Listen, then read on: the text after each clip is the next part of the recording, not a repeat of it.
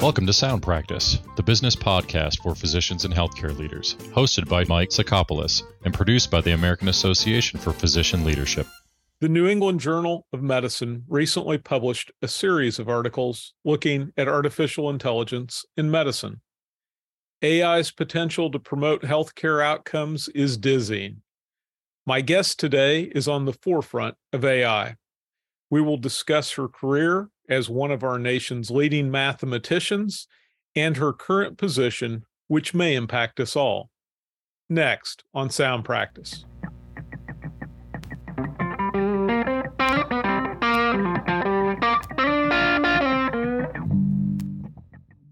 My guest today is Kristin Lauter. Dr. Lauter is a mathematician and cryptographer.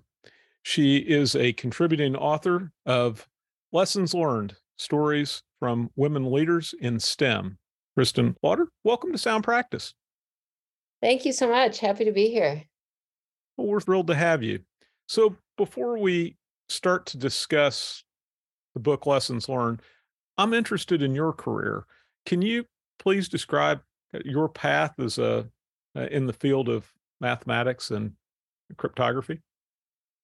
Sure. I started out actually as a young person, very, very young age, doing math story problems with my dad, in the car when we were traveling and things like that. And I really always just loved math and loved math in school. And I was just really lucky to have teachers who let me work independently and work ahead. So I ended up, many grades ahead in math in school. And I graduated from high school when I was 15 and went to the University of Chicago, which happens to have an outstanding, mathematics department and also welcomes young people, young students. So it was a really perfect place for me to continue my math education. And I was very lucky to just continue at University of Chicago for my graduate work, for my PhD. And so that's how I got my training, my background in mathematics. And University of Chicago is a very, very theoretical place. And so didn't even have an engineering school.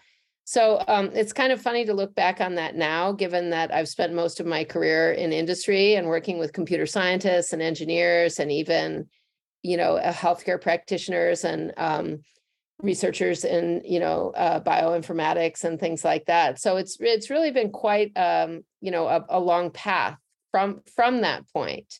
So I can talk a little bit more about that if appropriate. Absolutely. Go right ahead. So from the University of Chicago, I actually went to the University of Michigan as a mathematics professor. I was an assistant professor there in the late 90s. And I was really inspired by all of the engineers that I met in the engineering school at Michigan. I created a course on coding theory and cryptography that was intended for math students, but a lot of engineering students came over from their graduate program to take the course. And that's how I really got connected with the world of applications of mathematics. And that was a very exciting time for error correcting codes. That's when Qualcomm was being founded, a company based on error correction techniques, the CDMA technologies and the new chips. And so there was a lot going on in the world. And I actually got recruited to Microsoft Research based on the syllabus for my course on cryptography and coding theory. And so I was very lucky to go there at a time when they wanted to expand their encryption capabilities to include elliptic curve cryptography, which was one of my specialties. And so I went to Microsoft Research to work on cryptography and joined the cryptography group there. So that was my first major transition, kind of moving from the mathematics research world into the computer science research world. And so now here we are, like 25 years later, and I always like to say I'm a mathematician masquerading as a computer scientist. That's been my reality. It's with a little fear and hesitation that I ask this next question. Is it possible for you to explain to me being the limiting factor, elliptic cryptology? Sure. Elliptic curve cryptography. So I think the first thing to just think about is, what is cryptography? What is public key cryptography? So cryptography is the science of keeping secrets, but it's actually today a whole set of tools that allows us not just to assure confidentiality of data, but also authenticity of data. So like digital signatures are one of our primary tools. So that messages or content can be signed and it can be checked that the content actually originated from where you think it came from. And so it can be also even combined with creating secure connections. So you want to, for example, go online and be able to purchase something in a secure browser session. Let's say you want to buy something from Amazon. Well, not only you'd like to make sure that your credit card is, the credit card number is not stolen during your transaction, but you'd also like to make sure that you're actually buying something from Amazon rather than from somebody else, giving your money to somebody else and not getting anything in return.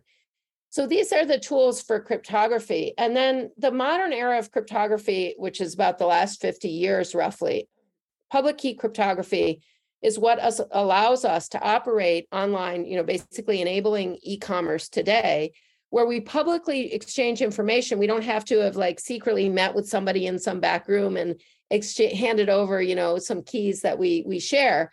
We can actually exchange information publicly, and based on that and some hard mathematical problems, we can assure the security of our protocols. Now, elliptic curve cryptography came around actually in the 1980s, and it was really beautiful for mathematicians because people like me that worked in, number theory and algebraic geometry all of a sudden had, something fun to work on to apply our, knowledge and skills. And it just happens to be a more efficient way of doing a public key crypto protocols, more efficient than the existing RSA-based protocols, which were based on the hardness of factoring large numbers. So you can see RSA is clearly related to number theory. You have large numbers, can you factor them into their prime factors? Elliptic curve cryptography, the question is a little different. It's elliptic curves you can think of a curve as being, in the plane, something that you could picture as a curve. But elliptic curves are special because they actually have what we call a group operation, which means you can take 2 points on the curve and you can add them together. And that group operation is the foundation for elliptic curve crypto systems. You have to be able to operate on encode data as messages as points on elliptic curves and then operate on them in order to do encryption and decryption. And so the hard problem there is if you have a random point on an elliptic curve, can you determine which multiple it was of the base point? And that's called the elliptic curve discrete logarithm problem. And there you've got my mini version of a whole course on elliptic curve cryptography. Well, thank you. I appreciate that. Let's shift to your chapter in the book Lessons Learned Stories from Women Leaders in STEM. Can you tell me a little bit about how you became interested in that book and how you came to write a chapter? Oh, well, yes. So I'm extremely proud and pleased of this book because in my almost all the time that I've spent in my professional career has been in a very, very male-dominated workplace, especially research, in the tech industry. And I've been fortunate to be in leadership, and I've often been kind of the only woman in the room. I was actually, very influenced by Sheryl Sandberg's book, Lean In, more than 15 years ago. And it was just so inspiring to, kind of feel like you're not alone, to read stories from other women that make you realize, oh my goodness, I'm not crazy. Like this is actually what's happening, And so, and to get that kind of positive encouragement. And so I feel that these types of books are so important. The lessons learned is obviously, quite different than Cheryl's book because it's a wide range of women professionals in various ages and parts of STEM. But the stories are so interesting. It was very inspiring for me to read chapters by the other women in the book as well. And what I hope it can do is to help, especially young people trying to go into the field, to realize, what some of the challenges have been, how some of these challenges can be surmounted, and most importantly, how we can work together to make the work environment, a better place for everyone, not just women. Dr. Lauter, you've been the president of the Association for Women in Mathematics. Can you tell me about this association? Sure. So I'm very proud of AWM, Association for Women in Mathematics. It's more than 50-year-old professional society, started in the 1970s by a group of women leaders in mathematics, who really wanted to improve the kind of working conditions and access and recognition of the women and the importance of the work of women in mathematics. I actually benefited from the AWM, the Association for Women in Math, when I was a postdoc. I was looking for a job, and they sponsor a workshop. It was started more than 40 years ago to bring students to the joint math meetings, the big math annual meeting of the math societies. And so that was a way to get funding to go and present my work as a poster and to get, my work recognized in order to get, job interviews and things like that. And then when I was, an assistant professor at the University of Michigan, I actually got a fellowship to go to France for a couple of months to work with one of the most famous mathematicians of the 20th century, Jean-Pierre Serre. And so he had to actually write me a little letter in order for me to get this fellowship. But I went and I worked with him on a daily basis and published several papers where he wrote appendices for these papers. And he really helped support my career after that. So you can see from these two examples, like concrete ways that over the last, 4 or 5 decades, AWM has really worked to help build the pipeline of women going into the mathematical profession. And when I came into the leadership of AWM, it was with a very specific purpose in mind. I wanted to expand the reach of activities that we supported to include women at a later stage of their professional career, when they're already professors or tenured professors. And so it was very important to me to start the process of, supporting women at a senior level. You've spoken about early in your career that so much of the field of mathematics was male dominated. Do you feel that that's still the case? Yes, unfortunately. So, I think that one of the things that we've been able to do, especially in mathematics, is to support the growth of positions for women and the percentage of women at research universities that get funding for their work. But we're still, I'm not up to date on the exact statistics, but about 5 years ago, we were still at the point where if you looked at the top research institutions in the United States, you would find about between 5 and 10% of the faculty are women. So that's still very, very small. Now, we're trying to make progress on that, but what that means, like the phenomenon of being in a severe minority like that, means that there's all kinds of things that happen where, first of all, you and your work can be seen as representative of all women, and so that can be problematic.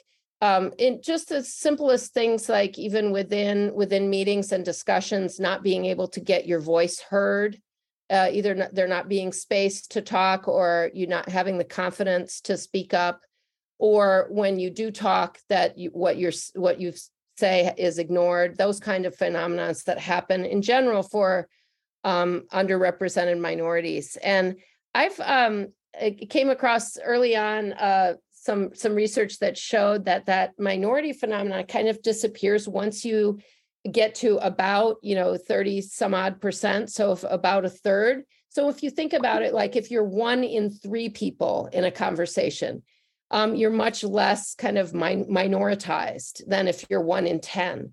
And so I've always used that kind of 1/3 as a goal. So when I've gone around and visited math departments, especially in my capacity when I was president of AWM, I'd always like to kind of ask the chair of the department, what percentage of your faculty are women? And, often they didn't even know. Often I knew better than they did, but it certainly was never even close to a third. And so I always just kind of tried to talk up the idea of having that as a goal. Why don't we try to get to a third? It's not the same as getting to 50%. 50% would actually be what we would like to get to achieve equal representation. But a third is a good start. So I've always pushed for that, but unfortunately, at least in mathematics, we're still very far from that in the field of research mathematics. And is that true both in private industry and in academics, or does that vary? No, that's certainly true in industry as well. So the Nita Borg Institute has done a good job of collecting statistics and also creating training materials for professionals in the tech world, and to address issues facing, minorities and generally underrepresented groups, but especially women. And again, my statistics might be a little bit out of date, but about 5 years ago or so, the percentage of women in the kind of tech roles that I'm in, certainly in research, hovered around 15%. So I hope, Sheryl Sandberg has also set some impressive goals, and I hope we're making progress there. I haven't checked recently on the statistics, though. Well, speaking of Sheryl Sandberg, that makes many of us think of Facebook and Meta, and you are now the director of Fair Labs North America at Meta, one of the largest AI research labs in the world. So I'm very interested in how you spend your days and how you got there. I think you have a job that many of us would feel is just fascinating. Yeah, well, I love my job. I feel very lucky to be doing what I'm doing. And as I said, looking at where I started, it wasn't at all obvious that I would end up here. I was fascinated by theoretical mathematics, and now here I end up in a very applied setting where mathematics is being applied to the real world. So I really feel fortunate. So I was at Microsoft Research for 22 years. And one of the transitions that I went through while I was there was, I became the manager of the cryptography and privacy research team in 2008. And I actually led that group for almost 13 years, roughly. And I started out working mostly on the kind of public key building blocks that I described earlier, things like elliptic curve cryptography, and then proposing a new post-quantum crypto system based on isogeny-based cryptography and a lot of number theoretic things. But then around the time that I took over the management of the group in 2008, I really started to work on actually using cryptographic technologies to protect privacy. And I was particularly interested in health privacy and genomic privacy. And so started showing what kinds of computations you could do on health data. So, electronic medical records, working with some of the collaborators that were more knowledgeable in the field of medicine, and working with EMRs, and showing the different type of compute, like, predicting, your likelihood of having a heart attack based on, some of your measured physiological data, or a lot of different types of compute. And I very quickly came into doing compute, which was models, which are like basic AI models. And this is more than 10 years ago, so AI was not nearly as advanced as it is today, but very quickly became fascinated with the power of AI and how you could use it in society. And so, the applications in the medical profession seemed, very inspiring. And I was really happy to be able to combine, my expertise working on keeping data private and secure with being able to enable, compute on this data. So that led me to kind of build a team and create this whole field of what I now call private AI. And working in AI for about 10 years, I was able to, I was in a position where I was really inspired to keep working in AI because I felt like it was going to change the world. And I really feel like it is changing the world faster than we may be prepared for. But so when the opportunity came to go to Meta to lead first West Coast and now North American labs for Meta AI, I just thought that was really an opportunity not to be missed. So I kind of jumped on it. Well, you mentioned, and we hear a lot of people concerned about how AI might get out of hand, what things may happen. And so I'm interested in what excites you about the future with AI. And if we could talk about it from the healthcare or medical field, I would be grateful. And also what scares you. Sounds good. Yeah. So I think it's good to start with just like a basic grounding.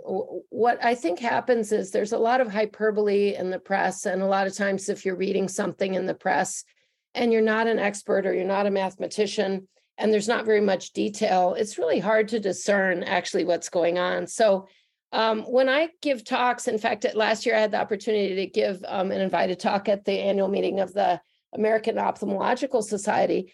I like to just kind of explain AI, how it works from a common sense perspective. And the mathematics, of course, there's a lot of complicated, beautiful mathematics there, but just the basic idea is that, everything in our world we can represent, as data. So like images are just pixels, video is streaming images, electronic medical records are different columns with, numerical entries and information that can be coded.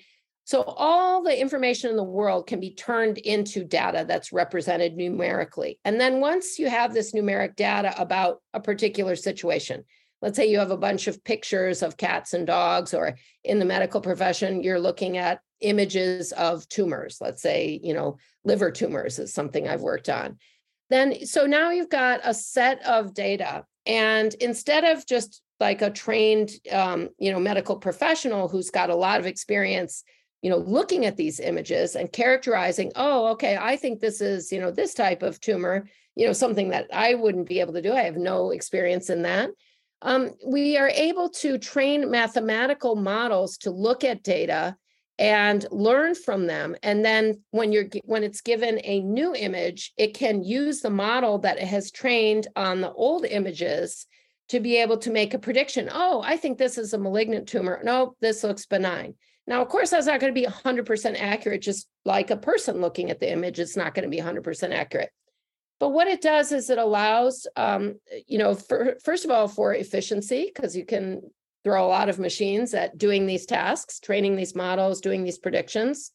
And so I think that it can also allow, if we work hard enough to make sure that these models have good properties, that is, they're high quality and they have good properties with respect to fairness and diversity. For example, not just training the models on a segment of the population that all looks a certain way. For example, only men in their 50s or something like that in the US or in, a high density urban setting, something like that. Instead, you want to think about the data. Where is it coming? Are we actually representing patients and people from around the world? Are we looking at different genders? Are we looking at different age groups? Are we, all these different things? And so as you can see from how I'm talking, these are humans that need to be thinking about this. This is not the AI. AI is designed by humans. So we as humans have a lot of work right now to figure out what are the properties that we want these AI systems to have and ensure that they have them. So I think that that's both like the opportunity and also the risk. So to me, the risks are mostly like human risks today. That is humans, misusing powerful models, and the same way that humans misuse, weapons and things like that. And so to me, we have a very powerful tool, the mathematics, that allows us to take data and build models and make predictions. And, we as humans need to figure out how to responsibly, deploy and use these models. And so I'm just very thrilled to have the opportunity to work at the forefront of this field and to help, encourage people to keep working on the important problems in these directions. Dr. Waters, as our time comes to an end together, I'm interested in what work in your career you're most proud of, research and or leadership. Oh, well, thank you. That's nice to be able to reflect on that. So honestly, I would love to give you a research answer, but I think I have to honestly say the first thing, the thing that I'm most proud of is creating this initiative of research networks for women. So this started, more than 15 years ago with a conference that I co-organized with my colleagues, Rachel Priest and Renata Scheidler, called Women in Numbers to support women in number theory. And what we ended up doing was we were just frustrated that we kept going to number theory conferences where we were the only woman or the only woman speaker. And so we just said, okay, well, let's just create a conference for ourselves and let's make it collaborative. Let's have the more senior people lead, working groups with junior students and postdocs and try to, encourage this kind of collaboration, which can be the foundation for a network, collaboration network and mentoring and research and things like that. And it just, it exceeded beyond our wildest dreams. And we had many, many other women in number theory step in and lead the WIN effort. We've had like 8 or 9 WIN conferences now. We've published many volumes of art research articles, and it became the template for research networks for women in mathematics in all different areas of mathematics. So we now have like 25 different networks in different areas, and this was built up over the time, roughly around the time 2015 to 2017, when I was president of AWM. We got a very large NSF grant to support the formation of these networks, and we've been able to continue to grow and grow these networks and support them. So I think that this is, by far and away, probably the thing that I'm most proud of in my career. I could talk about some of the different research results, but I don't think probably anything will have as much impact as that did. That's so nice, and it's great to end our time on such a high note. I can't thank you enough for being on Sound Practice. Kristin Lauter, thank you so much. Thank you. It was great to be here. My thanks to Dr. Kristin Lauter. May her career inspire and benefit us all.